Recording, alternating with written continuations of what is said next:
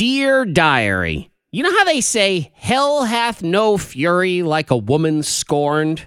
Now, I will agree, that's a situation I don't want to be in where scorned lady is mad at me. But I'll take it over another experience, because the true phrase of misery should be, hell hath no fury like a child who is expecting a package in the mail and it hasn't arrived yet. You want to talk about agony, and not for them and their impatient little brains, for you, while you have to deal with the constant, it's not here yet, when is it going to get here? I do not control the UPS delivery schedule. Yeah, but it says it will be delivered today. Okay, well, it's 2 p.m., so today is not over yet. Well, what time will it be here? I am not the wizard of package tracking. I don't know. Don't ask. Man, don't you miss the good old days when you were actually excited for mail? Oh, when I was a kid, there was no greater joy than an envelope with your name on it. You saw that mailman coming and you were excited. Now I want him off my property because anything with my name on it is either a bill or a coupon for new gutters. Hooray! There's so many differences between being a kid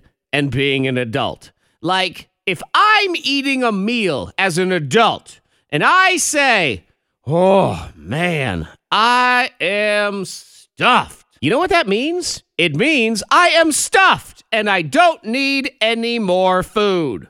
But last night, when my son pushes his plate away and says, man, I'm stuffed, the next step is to the freezer to get himself a big bowl of ice cream. I thought you said you were stuffed. Yeah, but this is dessert. I don't care if it's dessert, and I really don't even mind if you eat dessert. But don't lie to me like I'm some kind of dodo that actually believes you when you say you're full. I'm quite certain no kid under the age of 12 has ever correctly used the phrase, I'm full, in the history of time. Because what they actually mean is, I don't want to eat any more of this healthier food you're trying to give me. I want brownies now. So just say that. At least that way, I don't feel like you're trying to dupe me as the oblivious parent who falls for your line of deception. Just say that you want dessert. Till next time, diary, I say goodbye.